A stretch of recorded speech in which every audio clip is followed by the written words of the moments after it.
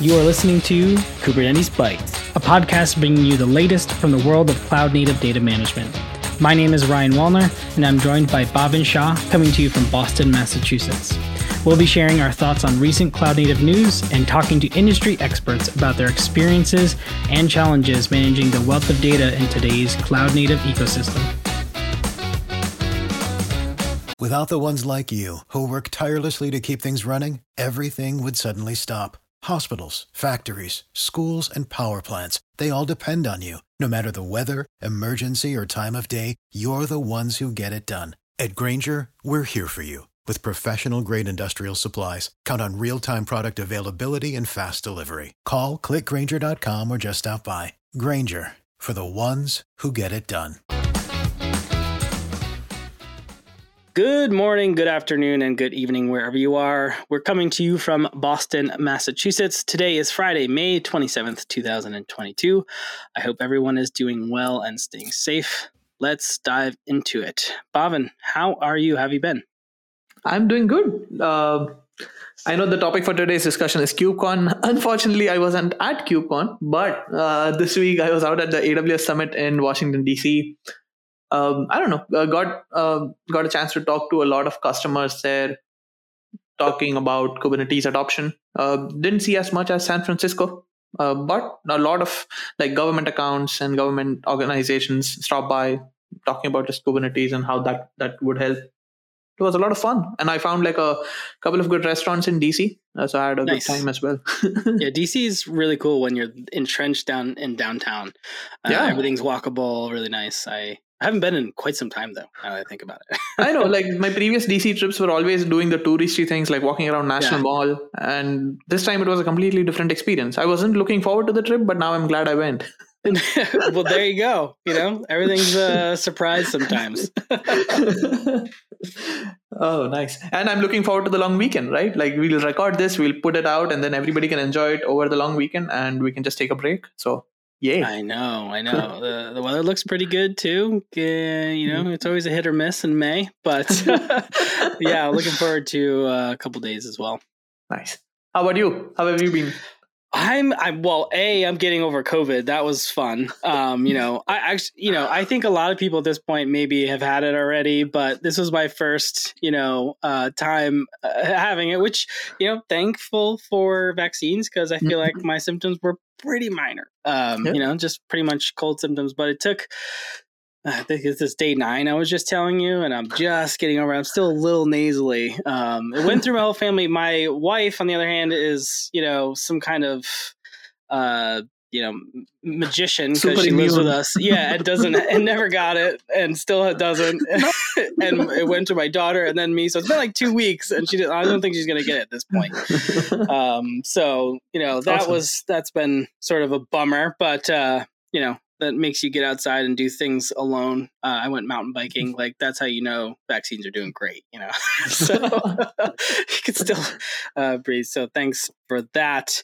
As you know, I left Pure Storage, so I've been sort of slowing down, taking some time to do work on my side business and maybe take up some contracting work. But right now, just enjoying a little bit of a break as we go into the summer, which, can't wait for that. Oh, yeah. So today's topic is KubeCon recap.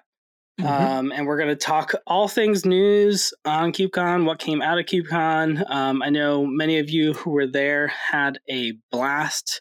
Valencia is awesome. I was in DockerCon, Barcelona, which is pretty close there. And I hope maybe some of you took the time to go right over to there to take a look at the F1 track that was all set up for that weekend. I thought that was actually perfect where it's like it ends and you can extend your stay and go watch some racing. But I did see a couple of Portworx employees show up at the track. Yeah, I mean, you're right there. You got to do it. So, we're going to be talking all things news. So why don't we dive into it?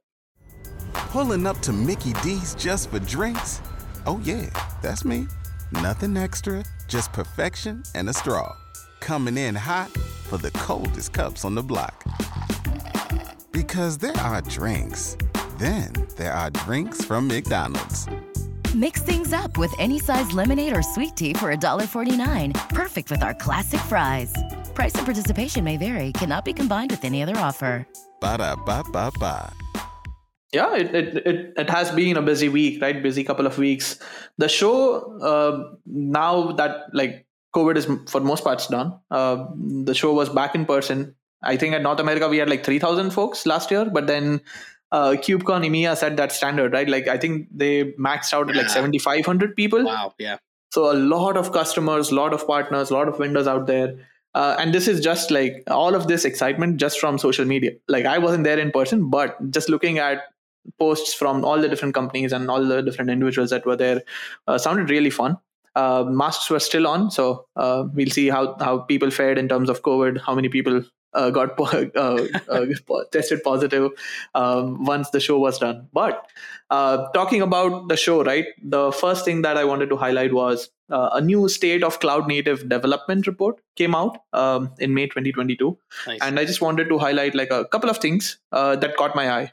One of the stats I think Priyanka, the executive director of CNCF, also highlighted in her keynote was the global number of cloud native developers has grown from 1 million people to like 7.1 million developers. Like that's it. 7.1 million developers are working with cloud native ecosystem. Like that's just crazy. Like 4.8 million of those are using like container orchestration. 4.2 million are using serverless platforms, but still using microservices or containers to like develop new applications. And 7 million, wow, I like, again, that just blew my mind. Like I had to talk about it. How does that compare to like other open source ecosystems? Like OpenStack was huge. I wonder how it compares to that as well. Yeah, it'd be a good stat to look up. If we find it, we'll put it in the show notes. Okay. I know. Yeah, I didn't think about that.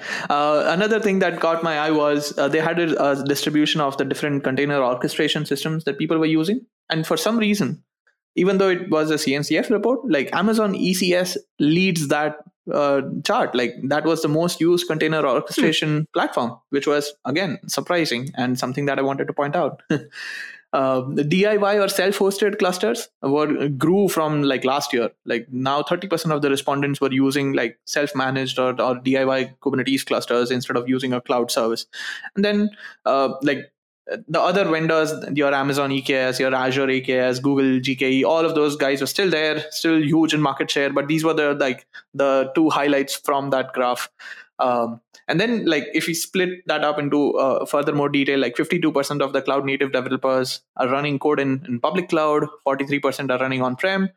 And at the very end of that chart, you will see that 6% are also running cloud native apps on mainframes. So that containers on ZOS, right? Yeah. I remember when that first came out and was a thing, and we saw mainframe at like DockerCons. I was like, hey, this just shows how portable and this technology is. So, power to you, I guess. I know. And like, I think another thing from the report was the larger the size of the enterprise, the more chance or probability there is that the company and the developer is using cloud native systems and Kubernetes. So again, that just validates the point that bigger and bigger enterprises are already adopting Kubernetes and like running it in production versus the smaller enterprises. Yeah, I kind of expected to be the on-prem numbers to be a little larger than the public cloud ones. They're pretty close in this report, but I definitely think we've seen a lot more adoption, at least from the storage space of Kubernetes on-prem. So that surprised me a little bit. Yeah. For the ones who work hard to ensure their crew can always go the extra mile, and the ones who get in early so everyone can go home on time, there's Grainger, offering professional-grade supplies backed by product experts so you can quickly and easily find what you need. Plus, you can count on access to a committed team ready to go the extra mile for you. Call, click Grainger.com, or just stop by. Grainger, for the ones who get it done. And then we like our listeners know, we like to talk about funding rounds. We have a couple for you. Acuity, I think I hope I'm not butchering that name, raised like 20 million Series A round to basically provide Argo to enterprises, like provide enterprise capabilities around Argo and provide enterprise support. So making sure that customers can use Argo to build and run cloud native applications and workflows on Kubernetes and adopt that GitOps methodology. So that's one funding round. The second was Teleport.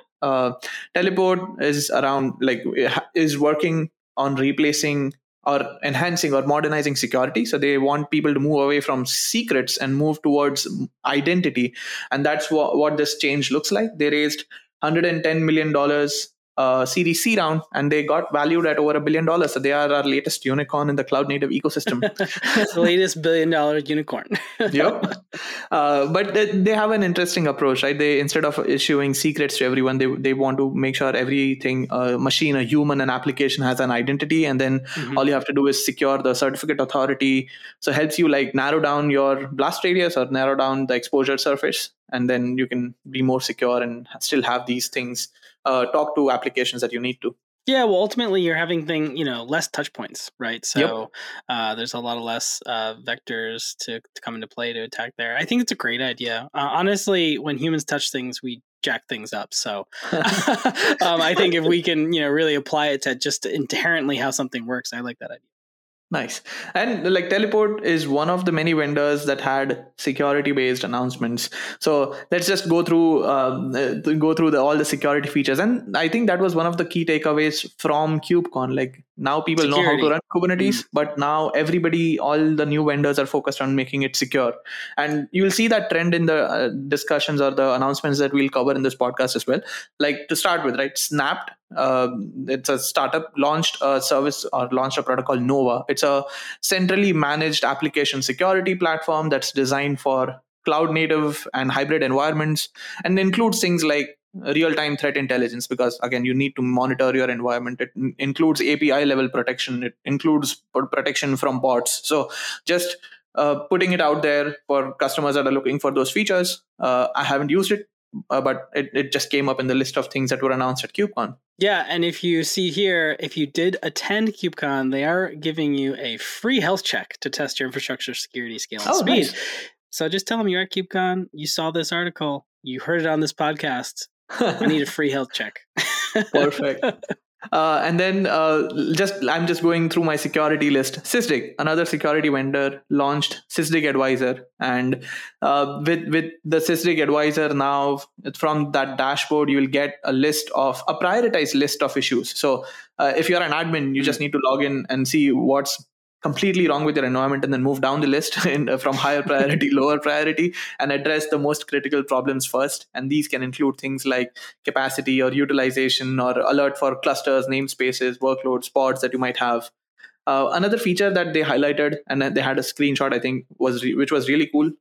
They have like a new way to help troubleshoot things, where in their dashboard, you'll see like helpful blogs, so resources that can help you troubleshoot, dashboards, and also logs from the resources that you're trying to troubleshoot. So everything in one place in a simple UI to help you like find do root cause analysis quicker and find that issue and troubleshoot it. I've always been impressed by Sysdig and their product. I think it's always worked really well. I used it at previous jobs as well. I know we've integrated it with Portworx as well, and it's always been impressive to me how much is actually captured by the product, right? And I think part of the problem is and maybe we have this problem as a whole, is we have so much data, right? So much that we're pulling out of these systems. Is how do you present it in a useful way, right? So that was a big problem for us, is like how to dashboard the stuff correctly. And this was, I think, 4 years ago or something when I was using it. So it's really cool to see, things like Sysdig Advisor, which gives you that prioritized list. Hopefully your list is pretty small, but if not, I see the value in that for sure. Yeah, you have your action items, right? Like every morning, you know what you're working on for sure. Another security feature, like Red Hat open sourced StackRox. So again, they acquired StackRox, I think a year back or year and a half back, and they basically now they rebranded it to, I think they called it Advanced Cluster Security or something like that. But now they have rebranded it back to StackRox and open source the project. It's available on GitHub. So developers can start using it to scan their container images and include that in their CI/CD pipelines. Open sourcing under StackRox. Yeah. Okay. Yeah. So just an interesting observation, right? They didn't disclose how much they bought, how much they paid for acquiring StackRox, but StackRox had acquired like $65 million, or not acquired, but raised $65 million across all of their funding rounds. And now it's an open source project. So that's something to think about. But yeah, it's available for you to use as part of your development workflows. Yeah, we've seen it before. Just because you have a ton of funding does not necessarily mean success, right? Docker is a really good example. They've made a great change, I think, where they're focused now and their new evaluation and everything. But remember the hype around that, and it's it was really a tool, right? And it wound up continuing to be that. But things that I think that's the risk as an investor, right? You put so much money into it, but it's also great to see that we're not just, leaving these things on the shelf, is that we're taking projects like this and open sourcing them for Kubernetes. It really shows, the importance of what people kind of see and value Kubernetes as. Yep. And like, since you brought up Docker, right? I was listening to another podcast, and I think the Docker CEO was on, and I didn't remember it at that point, but like Kubernetes was actually announced at one of the previous DockerCon events. So I don't know, just closing a loop on something, it feels. Yeah. And it seems ACS is or the new acronym, right? That Red Hat has.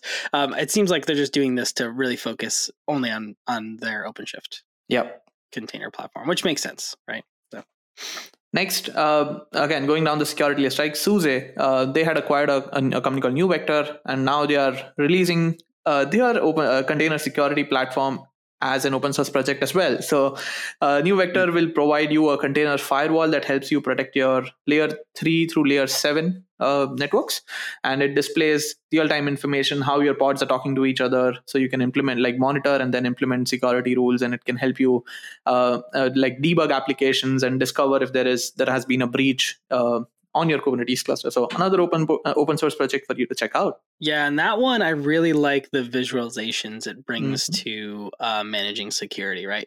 For those listening, we'll put the link in here, but if you click on it, they give a sort of visual screenshot of NewVector, and I think it goes a long way to show how things are connected, because we all know, working in microservices and containers, there's processes and containers and all sorts of things running everywhere. So having that ability to visualize your nodes and your pods and all this stuff, and maybe where these security flows are being restricted. I think Weaveworks had a really good one network-wise in the past as well. But I really like to see these more and more visualizations of these products. I know, when we are dealing with virtual machine-based applications, these views were important. And coming from a VMware background, I really liked VMware Network, or vRealize Network Insight, that used to be a product. So getting that same functionality for containers and modern apps is perfect. Next vendor in the security ecosystem is another startup called Lacework. No funding round for them. And I saw an article yesterday that they, because of the recent financial events, they laid off 20% of their workforce. So that sucks for everybody that's affected. I'm sorry. But during a week back at KubeCon, they announced updates to their Polygraph data platform and added support for audit log monitoring. So basically making sure what your event, you can go back and trace what events happen, audit events, what happens. They announced integrations with the admission controller in Kubernetes. So you can block certain apps from being deployed. Nice. And then the ability to remediate infrastructure as code whenever it's used to provision a cluster and provision application. So a few updates, but again, just a situation where we are in. It just sucks for people who will have to find new jobs now. Yeah, listen, if you have Kubernetes skills, especially in the security space, you're listing a bunch of vendors, right? Yeah, exactly. You reach out to any one of these. Also, reach out to us. We're happy to make a connection here or there to help you out if you are part of that. So lots of great skills I'm sure you have. And then next, Cilium. They open sourced a project called Tetragon, which is an eBPF-based security observability and runtime enforcement platform. So it used to be a part of their the isovalent Cilium enterprise for years, and now they just took out that code base, open sourced it, so everybody gets that deep visibility that's required in like running applications on Kubernetes without a lot of overhead. So like if you want to learn more about eBPF, I'm pretty sure Ryan and I know of a resource. You should go and check our eBPF 101 episode to learn how eBPF works. But Tetragon basically works with eBPF and that kernel level collector, and collects information and then helps you specify enforcement rules as well to make sure that you're running a secure environment or running your applications in a secure way. Absolutely. And then I think to close up my security list, the last one is Aqua Security. We started with A, maybe we're ending with A, I don't know. Should have been the other way around. But Aqua basically said that their open source project, Trivi, I'm pretty sure many of you are already using it. Trivi has added a whole lot of new functionality, and it can basically help you scan everything. And this includes integrations built into your IDEs, so like JetBrains, VS Code, and like helping developers move security further to the left. Like all the security vendors keep talking about like move shift left. So right in the IDE, you'll have integrations that will help you scan your container images or just your code. It will help you compile software bill of materials or SBOMs. I know that's a huge thing now. For the past 5-6 months, it was included in the keynotes at KubeCon North America as well. Why SBOM is so important to have, especially when you're dealing with open source projects. It can help you scan your Kubernetes cluster and get a list of like all the risks and things that you need to fix. If you have regulatory compliance that you need to follow, they'll give you a list of audit logs or things there as well. It can integrate into CI/CD pipelines. And then they also have a Docker desktop integration. So if you're running local development environments, you can still use Trivi. But just like they did some rebranding. So Trivi definitely is an open source project, but there's a new thing called Trivi Premium, which is their enterprise version. So just make sure you're using something to secure your applications farthest left you can, and then push them to production. Excuse me.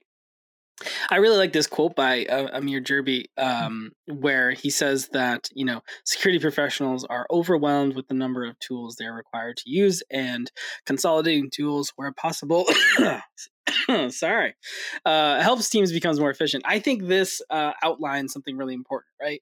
As we're innovating and seeing more and more tools and projects come into this space, this is going to be a natural sort of feeling. I think with operators, we're seeing the same thing. Security, we're seeing the same thing. So consolidating everything sort of centrally is really good. And I agree, it's a great move forward.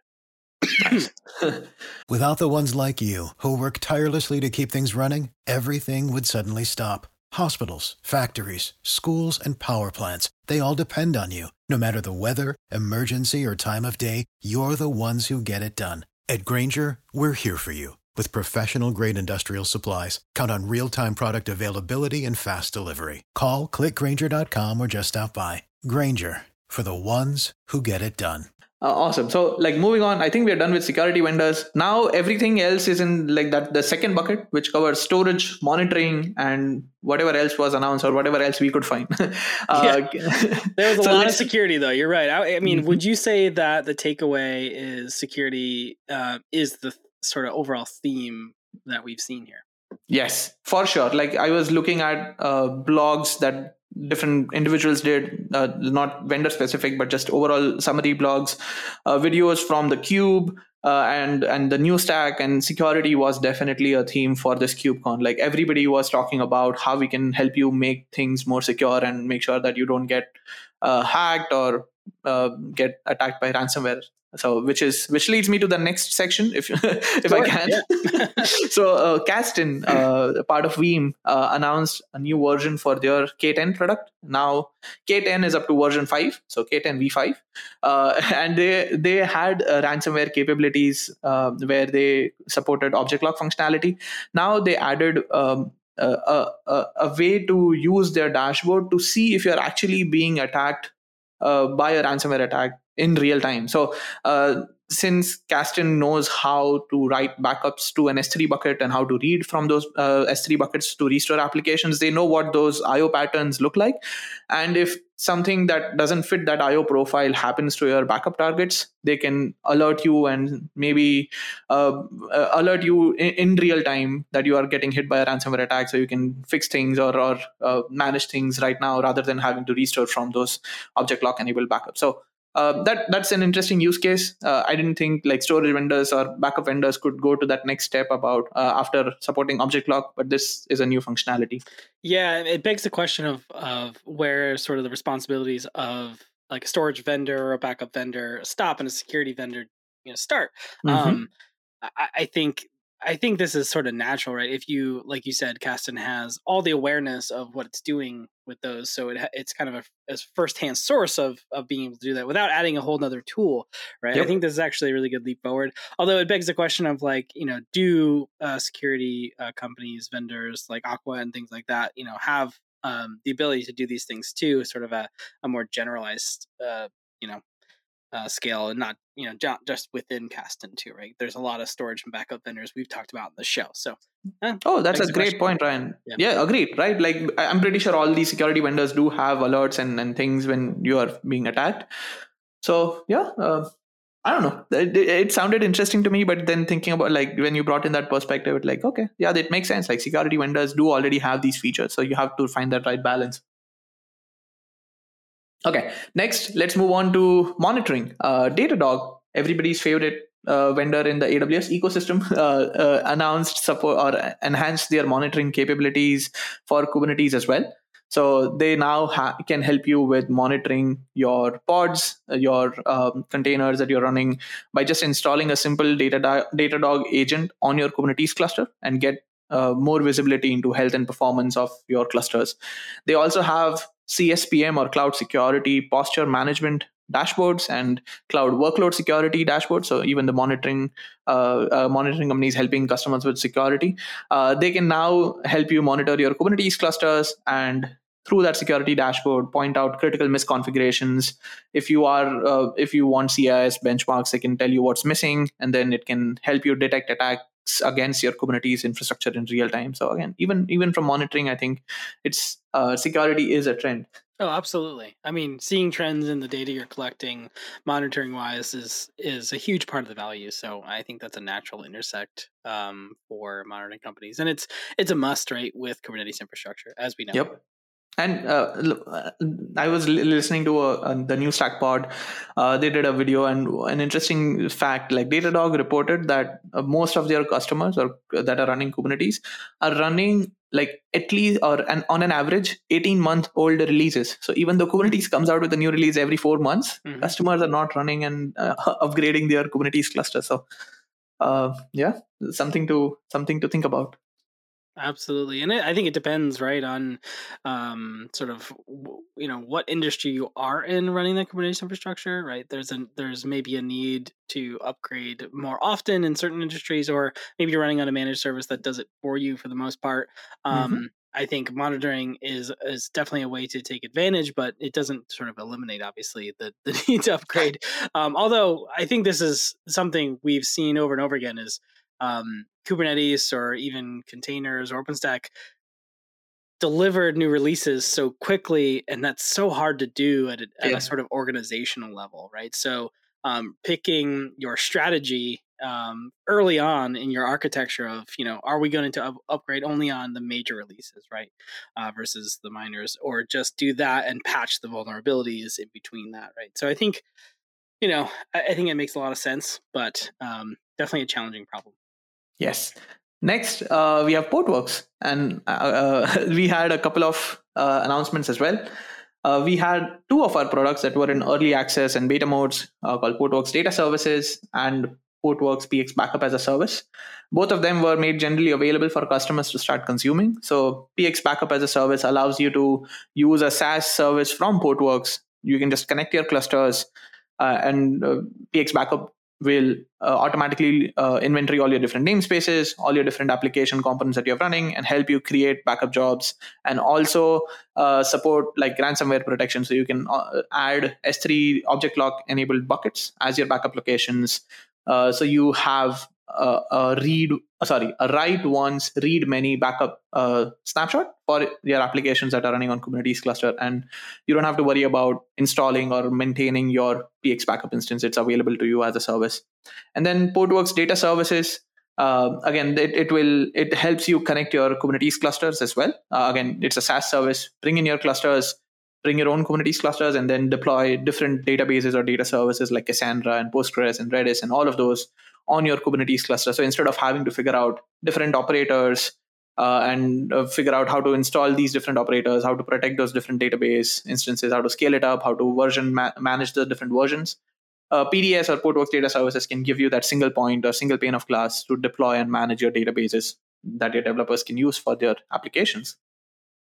Yeah, I think the PDS stuff's game changer. Still, obviously, a bias there, but I think just researching new technologies, especially in the Kubernetes space. If you're someone really looking to run a number of data services, and you're someone who likes to use managed services, spinning up a cluster, say on EKS, and then pointing at a solution that just looks at that thing and you can click a button and have a database, I think is super valuable. Because, you can still own that infrastructure. You don't necessarily have to shell out, all your data to somewhere else and you don't know where it's living. You can, own your Kubernetes cluster. I think the term bring your own Kubernetes is still sort of the main point I think about there. So definitely a game changer. Oh, yeah. Moving along the storage space, DataCore, which had acquired Maya Data, and I think we covered that acquisition on the pod as well. They are now using Maya Data's OpenEBS storage framework, and they launched something called as Bolt that's available for customers to use. And I think they talk about NVMe capabilities for that storage layer and talk about how moving away from CSI and moving towards something that's more Kubernetes native or container native will help customers. So we see that interesting transition. If you do want to find out about the difference between CSI and container native, we did a podcast episode on that as well. So go to our library and check that out.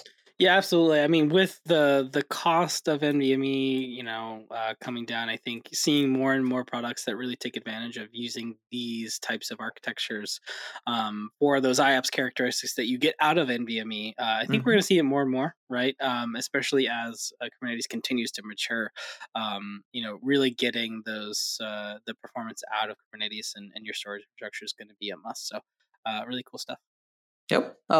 Next on the storage ecosystem, NetApp announced early access program for your Astra data store, which is again a Kubernetes native storage layer that provides file or read-write many functionality for your containers and virtual machines. I think they announced it last year, launched a beta program in February, and now it's in early access. So I'm pretty sure they have some customers testing this out on-prem, on bare metal, or on virtual machines. So if you are a NetApp customer, if you're interested in getting container storage, check that out. It's just only NetApp customers? They said you have to fill out a form and then they will prioritize it. So I think they'll prefer NetApp customers, but yeah, try your luck, I guess. Yeah. Okay. Next, I think I'm done with storage vendors. Let me go back to a different topic then, things that I don't know enough about. I'll start with Microsoft Azure Container Apps. So Microsoft also had its Build conference last week, which is more of a developer-focused conference, and they announced Azure Container Apps. Honestly, I haven't had a chance to read about it or learn more about it. I would love for somebody from Microsoft to come on the show and talk about why these are cool.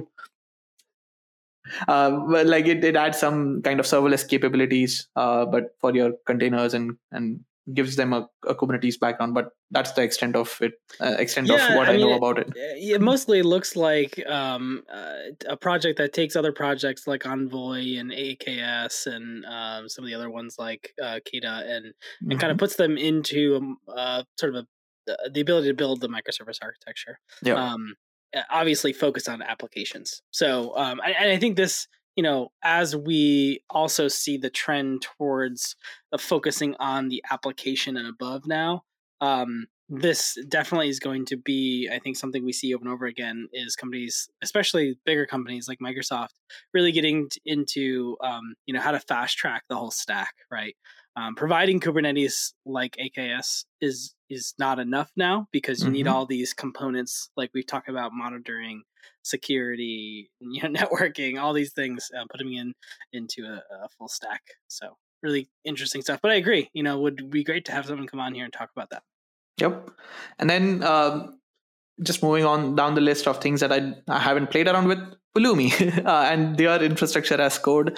They announced a new thing called Pulumi Crosscode, which is that universal translation layer.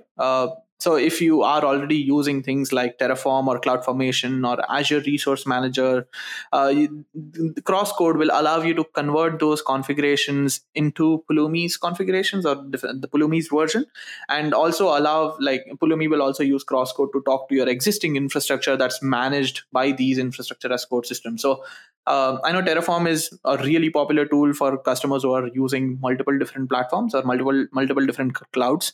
Pulumi has been gaining a lot of traction in the infrastructure as code space, and with Crosscode, I think they'll see a lot of increase in adoption, because they'll now be able to translate between different kinds of ISE platforms.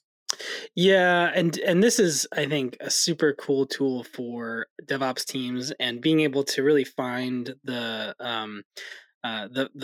skills and the people to build those DevOps teams. I mean, first of all, it's hard to find the right individuals who know enough about Kubernetes and how to really build a full stack. So, and then as you hire them, everyone always comes in with different language, right?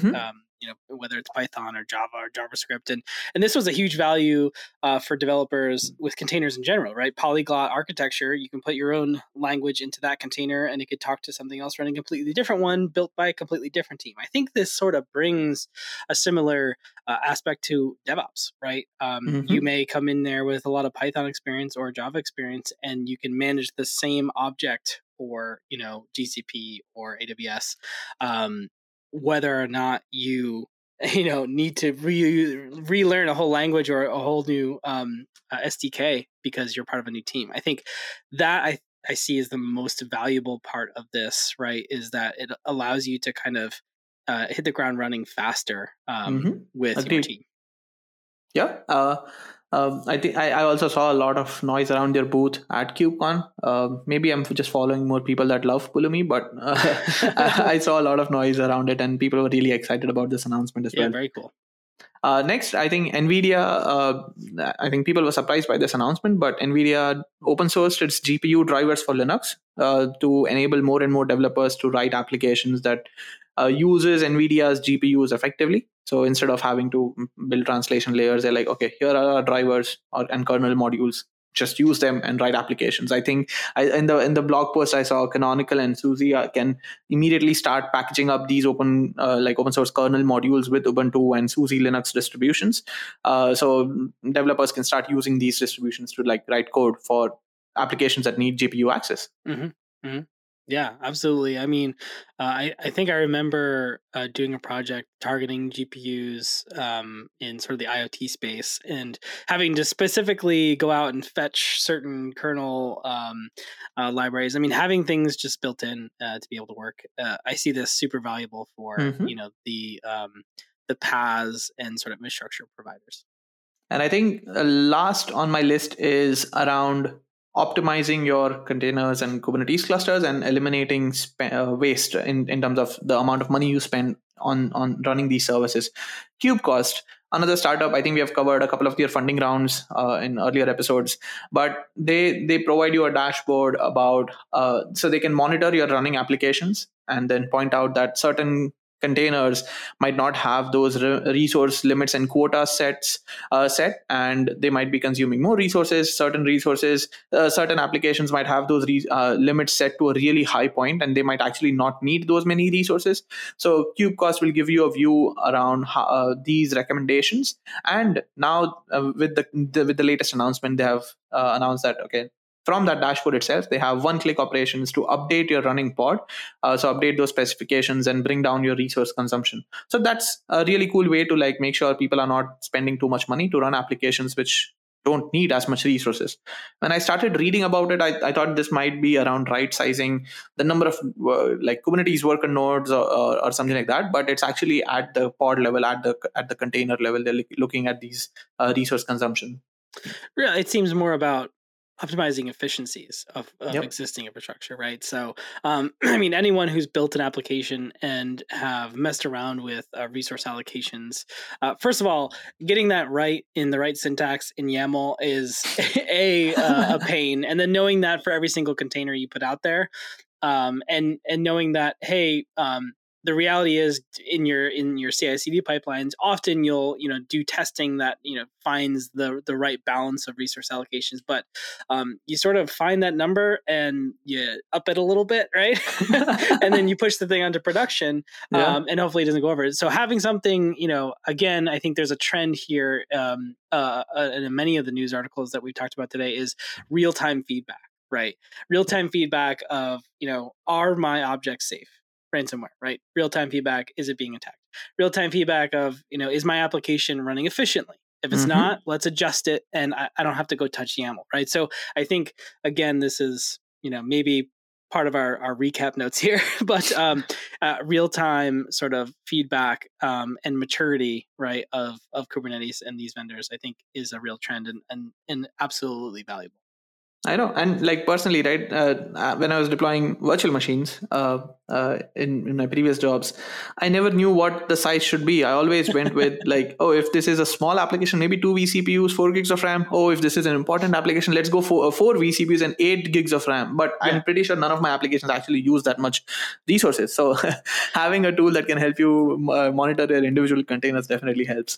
Yeah, when this probably comes from a time in which, you had to shut everything down to adjust those as well, right? It wasn't so easy to adjust them on the fly. You'd have to take down your application and all sorts of stuff. Maybe even provision a whole new VM, right, to do those kind of things. Obviously, that's come a long way. Even in VMware infrastructure, you can just kind of adjust it on the fly with containers. You can adjust it on the fly. We're spoiled now, right? So it makes a lot of sense to do things in real time. I think those were all the vendors that I had on our list. I think when we were looking at our notes, weren't we at the 20 vendor mark? I don't know. It was 20. Yeah, it was 20 or 19, something like that. And I'm sure we missed a lot, right? Oh, yeah. The reality is you'll find a lot of these KubeCon recaps across different podcasts, and I think they all have a ton of value. Ours is definitely going to be tailored a little bit towards storage.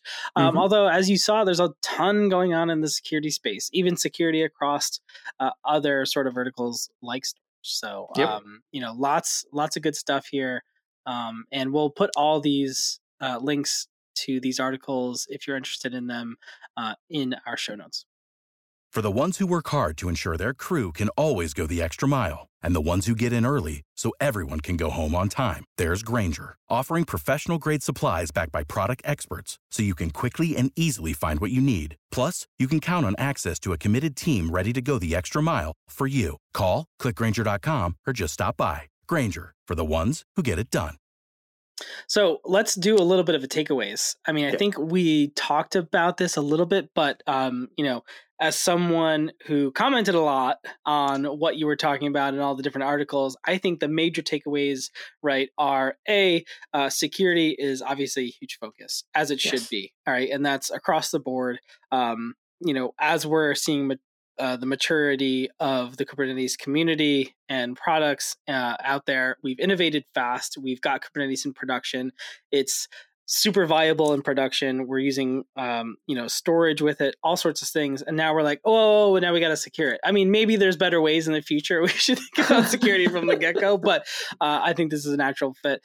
Second is this idea of we're moving away from, the folks running Kubernetes really just working with the low-level objects, right? Yep. We're moving towards UIs. We're moving towards visualizations. We're moving towards real-time feedback and adjustments, right? On the intelligence sort of layer where, someone is part of a DevOps team running a Kubernetes organization probably isn't, going to have to, they'll use a ton of YAML and they'll use a ton of CLI. But the point is, we're moving towards that maturity that we see even, managing VMware infrastructure, right? Mm-hmm. It's all that's, for better or for worse, a lot of it's UI driven now, but I think there's a lot of benefit of, I think we're sort of creeping that way with a lot of these products.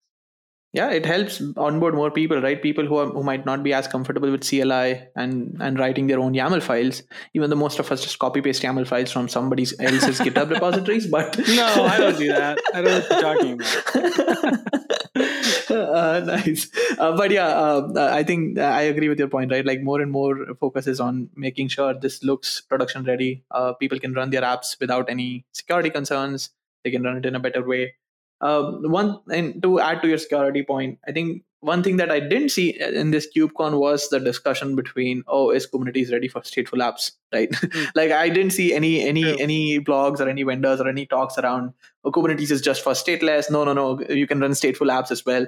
We have, I think, cleared that confusion. Everybody agrees that you can run stateful applications on Kubernetes. You see vendors like EDV, like DataStax on the show floor talking about their operators, talking about their managed services, and how customers can run it on their own Kubernetes cluster, including things like Portworx data services. So like a lot of vendors out there talking about storage, how you can run it on Kubernetes. So we'll see a lot of apps being migrated away, migrated onto Kubernetes now. And I'm pretty sure with KubeCon North America, in addition to security, I have a feeling maybe we can come back and see if this prediction turns out to be good. But I feel that more and more money will be spent by startups on optimizing the developer experience. Like we have seen a couple of smaller startups picking up seed funding earlier this year. Around how they can provide these developer sandboxes, so they can, instead of spinning up their own Kubernetes cluster, they have a sandbox where they can test their applications, deploy it, and then push it to production. So maybe that's a trend. We'll see how it works out in a few months' time when we are all at KubeCon North America. That's right. And I feel like there's sort of a minor trend that is going to blow up as well. We'll call it a prediction, right? If we want to do predictions for KubeCons, is the coexistence of VMs and containers, right? Yeah. We see Astra Data Store specifically mention it in their press releases, saying that, yes, we're doing Astra Data Store for containers, but we're designing it from the get-go with VMs in mind, right? Yeah. This is natural fit, especially for NetApp, right? With their customer base. But we also see it with Red Hat. Red Hat's going sort of that route of everything's sort of integrated. VMs are becoming a first-class citizen, as they always were in most organizations, now in OpenShift, which is traditionally just been containers, right? I think we're going to see a lot more focus on, okay, how do we adjust and sort of manage all of this stuff from the single pane of glass that we have for containers, now that we're seeing the maturity for Kubernetes. And I don't know, that's probably less of a prediction than you'd think. We already see a trend there, but I think it's definitely we're going to see a lot more around that in the future. Yeah. So I think that brings us to the end of today's episode. As always, listeners can find other episodes on Anchor or wherever you listen to podcasts. I think we just added a couple of different RSS feeds to other podcasting platforms. So again, if you don't have the one that you want, let us know. We'll try to put it on there. And also, we encourage you to send us feedback or a message on Anchor or wherever you can review podcasts. Next 2 weeks, we are talking about Redis on Kubernetes. So really excited about that one. Redis has been around and has been a widely used data service for so long, and obviously early days in Kubernetes as well, because it doesn't necessarily need a lot of underlying disks. So anyway, we're going to be talking about that. Really excited about that. And with that brings us to the end of today's episode. I'm Ryan. I'm Bhavan. And thanks for joining another episode of Kubernetes Bytes. Thank you for listening to the Kubernetes Bytes podcast.